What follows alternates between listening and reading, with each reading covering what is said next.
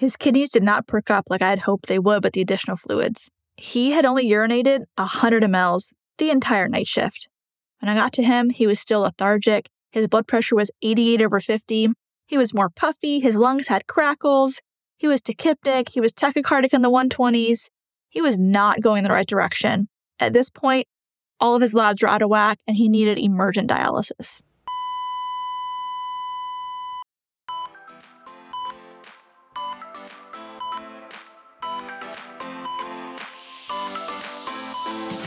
Hey there, I'm your host, Sarah Lorenzini, a rapid response nurse and educator who loves telling stories to teach critical thinking. This podcast is for nurses who want the knowledge, skills, and confidence to respond to any emergency. With almost 20 years of experience in the ER and critical care nursing, and a master's degree in nursing education, I have a lot of stories to share, and I love to nerd out and break down the pathophysiology, pharmacology, and nurses' role in emergencies. Stories bring learning to life. It is way easier to learn from and remember the stories that my colleagues and mentors have told me than anything I've read in a textbook. And that is why I made this podcast. Every episode is packed full of exactly what you need to know to handle whatever crisis that could arise on your shift. It's one thing to get the right answer on the test, but knowing how to detect when your patient is declining and what to do when your patient is crashing is what will make or break your day and might just save your patient's life.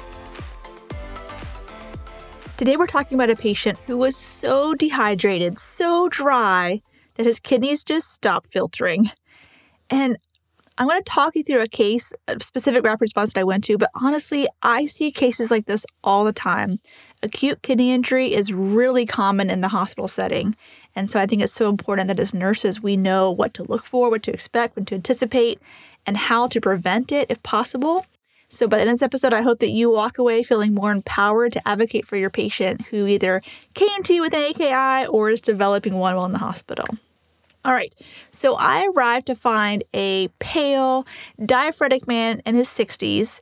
The blood pressure on the portable vitals machine says 60/40. His heart rate's in the 130s. He's breathing like 30 times a minute, laying in the bed with his eyes closed. So I approach the patient and say, "Hello, my name is Sarah. I'm from the rapid response team." He barely opens his eyes and falls right back asleep. When I touched his skin, it was cool and clammy. So I start scanning the room to see what's going on while I'm asking the nurse to give me the history. So I go feel for a radial pulse, and I can't feel one, but I do feel a strong carotid. I see some fluid bolus infusing. It's on the pump at 999 mLs per hour, which is as fast as our pumps can infuse. I see some antibiotics hanging, and his IV catheter is pink, which for our hospital, that denotes a 20-gauge IV catheter. So I immediately pull the fluids off the pump and proceed to place them on a pressure bag that I had pulled out of my backpack, and the nurse is kind of telling me the story as I'm doing this. He says, "The patient was admitted last night from the ER. He came in for generalized malaise, nausea, vomiting, diarrhea. He was hypotensive and had an elevated white count, so the ER gave him a 30 cc's per kg bolus, and his blood pressure improved." It sounds like he kind of perked up in the ER, so they admitted him to the floor. His initial BUN and creatinine was elevated in the ER, but that's new for him. He has no history of renal failure. They still haven't determined the source of his sepsis. Blood cultures are pending, but it wasn't urosepsis or pneumonia, according to the urinalysis or the chest x-ray. He has a history of a heart attack, a cabbage, hypertension, and diabetes. I got a blood glucose right before you got here, and it was totally normal. Great report from the nurse. He answered all the things that I wanted to know. So I cycle his blood pressure again. Now it's a whopping 68/46, but only like 500 cc's have gone in so far. So I start mixing up a norepinephrine drip just in case, but I'm still hoping the fluids will turn his blood pressure around. So I put the patient on my portable cardiac monitor, and it shows AFib RVR in the 130s. I asked the nurse if he'd been in AFib, and it sounds like this was also new for his admission. By that time, the critical care resident had arrived and had started looking through his history and labs. I started a second IV since he only had the one, and after a liter of fluids, his blood pressure had improved to 80/50. The ICU resident gave me an order to give a second liter of fluids because his morning lab showed a worsening BUN and creatinine, even from his initial bad labs in the ER. Now, let me pause here to talk through this dilemma that I'm often faced with responding to hypotension rapid response calls. So when the BP drops, I don't actually know what the culprit is. I mean, I can make a good guess based on the history and assessment findings, but without advanced hemodynamic monitoring, we're all just guessing. Like, is his BP low from low preload? Is it just a volume problem? Maybe. He has been vomiting. Is his BP low because he's septic and has low afterload? Maybe. Septic patients do tend to vasodilate. His blood pressure could be low because the vessels are all dilated out from sepsis. Is his blood pressure low because he has some underlying heart failure? Is the contractility of his heart poor? Is his blood pressure low because his heart just isn't squeezing adequately? I mean, maybe. But I would need an echo and some advanced hemodynamic monitoring to know that for sure. Additionally, he's an AFib RVR. So we know that AFib alone decreases cardiac output. And to add to that, his fast rate doesn't allow for enough fill time, and that too will decrease cardiac output. So that is likely contributing to his hypotension as well. Plus, I don't know what meds he's received that morning. All of those could be contributing to his hypotension. So when the doctor orders another liter of fluids, I always pause and think through all of the possible reasons for hypotension, because we may improve the blood pressure for a minute with another liter of IV fluids, but I want to actually fix the problem, not just put a fluid Band-Aid on it. So for this guy, though, all signs pointed towards hypovolemia. I mean, he came in for nausea, vomiting, diarrhea. He did respond to the first liter I gave him, going from 60/40 to 80/50. But I could also make things worse with fluids, so giving them with caution. We gave the second liter since, he did have an acute kidney injury, likely from volume depletion, and his blood pressure corrected to 95/60. Sweet. So even though his blood pressure had improved and his heart rate also came down to like the 90s, low 100s, I asked that he be transferred to the progressive care unit. The doctor said that he didn't meet PCU criteria, which was true. I hadn't started vasopressors. He wasn't requiring high levels of oxygen. He had no cardiac drips infusing, but I knew where this was going. So they agreed, and I transferred him to the PCU.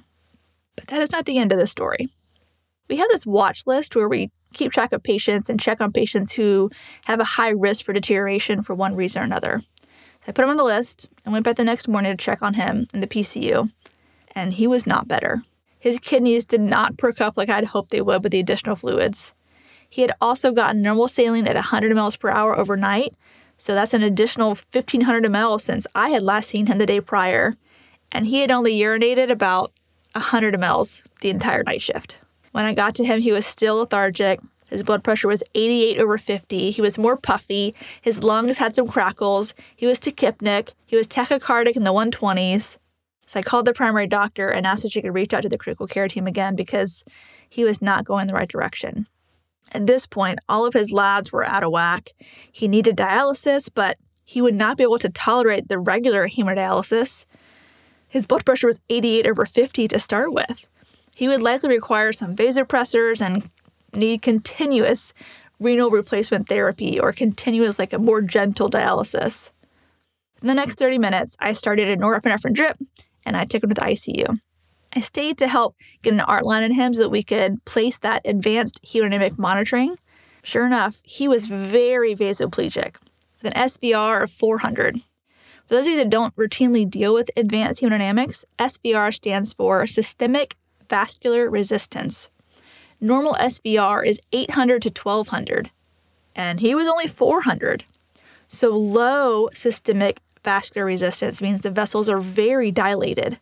Norepinephrine was just what he needed to bridge the gap until we could get his sepsis under control and get his kidneys back to filtering. He was in the ICU for weeks, but his kidneys did recover, and he was discharged home. Now, there's so much to unpack here, so let's just start with basic definitions. Acute kidney injury is characterized by an acute reduction of glomerular filtration rate, or GFR. We can confirm that this is going on when there's a rise of serum creatinine concentration or a decline in urine output. And our patient had both. Okay, so we have a diagnosis of AKI based on urine output and lab values. The next question is, why are the kidneys failing to filter and produce urine? So there's three basic categories. First is pre-renal, meaning something has impaired the flow of blood or oxygen coming to the kidneys, like before the kidneys, there's an issue. The next is renal or intrarenal, and that's where there's something within the kidney that's damaged, like there's a tumor in there, or there's certain medications that are nephrotoxic that have damaged the renal tubules and nephrons. Often, pre-renal offenders can turn into intrarenal injury, which I'll discuss in a bit. And finally, there's post-renal injury. Those are almost always some sort of obstruction south of the kidneys. So kidney stones, blood clots, urethral obstruction. Like our patient from the last episode, his 8-day-long priapism had obstructive flow out and urine backed up, causing renal failure. So here's the thing. When patients develop acute kidney injury, it dramatically increases their mortality and reduces the chance of them ever walking out of the hospital. So those I's and O's that you hate charting, they are vital. That's how we know what's going on with our patients' kidneys. That's how we can know if they're going to renal failure. Acute kidney injury is a big deal. And as patient advocates, it's so important that we stay on top of it. I go to a lot of rapid responses, and when I ask about urine output, the nurse doesn't know how the urine output has been because the nurse tech is often the one emptying the Foley bag and taking the patient to the restroom. And I get it. The nurse-to-patient ratio is high, and it's really hard to stay on top of every detail for your patient. But I would say that looking out for your patient's kidneys is a task to prioritize. So we're talking this week about a pre-renal kidney injury that turned intrarenal. Let's break down the pathophys of pre-renal injury. The most common cause of pre-renal injury is volume depletion. Hypovolemia caused from dehydration, gastrointestinal fluid losses like vomiting and diarrhea, hemorrhage, or renal losses like overdiuresis can all cause the kidneys to take a hit because there's just less volume coming to them. The kidneys need volume and pressure to allow them to even do their filtering job, and also to provide them the oxygen they need to keep doing their job. So whether it's low flow from low volume or low flow from low blood pressure, like patients who are in shock, either way, the kidneys get upset and stop working. Pre-renal injury can usually be reversed in 24 to 72 hours with correcting volume status and blood pressure. The kidneys perk back up and get back to work. The gold standard for distinguishing between pre-renal, the easily reversible volume depletion, acute kidney injury, versus acute tubular necrosis is how the patient responds or doesn't respond to fluid repletion. So if you give fluids and the hypotension corrects and the BUN and creatinine start trending back to normal and the patient starts peeing more than 0.5 mLs per kilogram per hour, then yay, you saved the kidneys. But if you have adequately fluid resuscitated and the BUN and creatinine are not improving and the patient's not peeing very well, and now you're seeing signs of fluid overload and electrolyte abnormalities, well then you have acute tubular necrosis. That's exactly what we saw in this patient. We were hopeful that the fluid resuscitation would turn things around, but on day 2, 48 hours into his hospitalization, he was not peeing. He sounded wet to auscultation of his lungs, his BUN and creatinine were actually going up, and his potassium was climbing to critical levels, requiring dialysis. Giving any more fluid to him at this point would have been harmful. So, no one did anything wrong by giving fluids. He was septic, and that's what septic patients need, and that's what AKI patients need.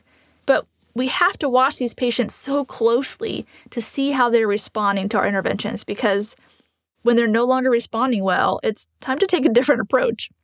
In his case, it was vasopressors for blood pressure control and dialysis.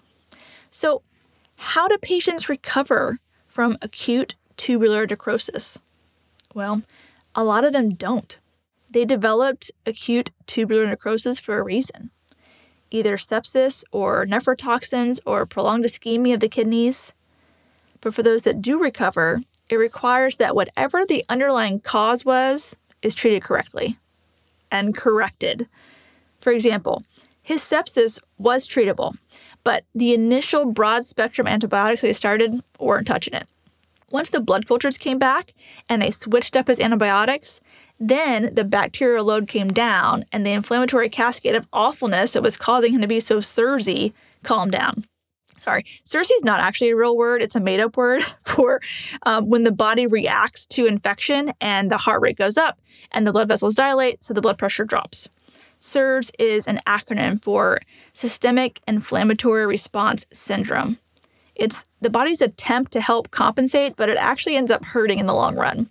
So when SIRS turns into septic shock, then we send patients to the ICU where we can watch what the body's doing and titrate our volume resuscitation and vasopressor administration based on those advanced hemodynamic parameters that I had talked about earlier.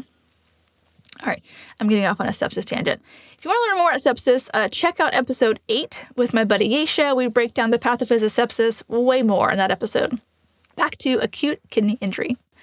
So, a lot of patients develop acute kidney injury from something that impairs flow to the kidneys, be it some sort of shock that drops the blood pressure like septic shock or cardiogenic shock or hemorrhagic shock, or even some surgeries. It's common for blood pressure to drop from the anesthetics. If fluid resuscitation fixes the renal function, then it was just a pure pre-renal acute kidney injury. But when the kidneys continue to struggle to filter out toxins and produce urine, then we have acute tubular necrosis, which is only sometimes reversible. If you can't fix the underlying cause, the kidneys will not improve. As an ICU nurse, that was such a huge win when I received a patient from the emergency room or the operating room with an AKI, and I was able to turn their AKI around. I didn't know in nursing school how excited I would be to see a patient make urine, but when you know what a difference it makes in the patient's outcome, you would be excited too. Okay, so let's get to the nursing pearls from this case. First, remember the patient was hypovolemic and the nurse had the IV fluids on the pump at 999 mLs per hour? I get it.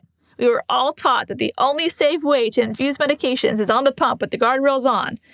But at 999 mLs per hour, it would take an entire hour for a liter of fluids to infuse. And this patient was too hypotensive to wait an hour. Now, if your patient's hypotensive and awake and talking to you, or pink, warm, dry, normal breathing, normal heart rate, sure, 999 mLs per hour on the pump is probably just fine. But this patient had some concerning symptoms of not enough cardiac output.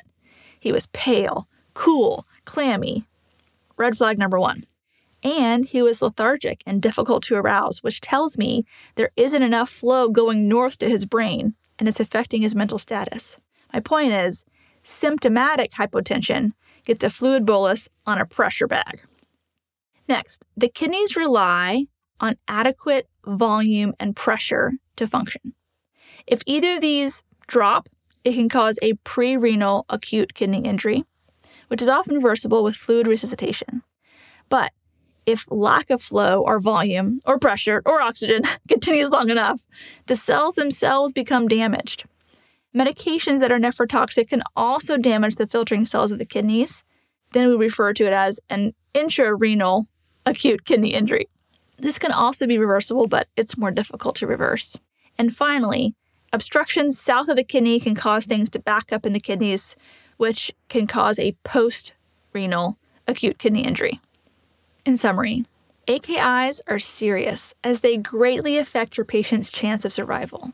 So stay on top of those I's and O's, and don't be afraid to be your patient's voice and let someone know if you notice a trend in the wrong direction. Before you go, I just wanted to let you know that if you liked this episode, you would probably like my course too. My 1-hour Rapid Response and Rescue course is an introduction to how I approach emergencies. If you would like to learn to think, assess, and respond quickly when your patient is crashing, then you can check out my website, rapidresponseandrescue.com. And if you message me the word podcast on Instagram, I will send you a coupon code for $10 off the cost of the course. Oh, and did I mention that the course is approved by the AACN and worth 1 continuing education contact hour? So, if you want to level up your emergency response skills and get 1 CE in the process, then this course is what you want. I put the link in the show notes for you. Well, thanks for listening. I hope you learned something that will save a life. Remember, nursing is a team sport, so trust your intuition and don't give up advocating until you are confident you've done what's right by your patient. The views and opinions expressed on this show are that of Sarah Lorenzini and hers alone. They are not intended as medical advice and should not take the place of your institution's policies or procedures. Evidence-based practice is ever-changing, and your patient care should reflect the current best practice. If you want to get in contact with Sarah, you can find her at rapidresponseandrescue.com or on social media platforms as the Rapid Response RN.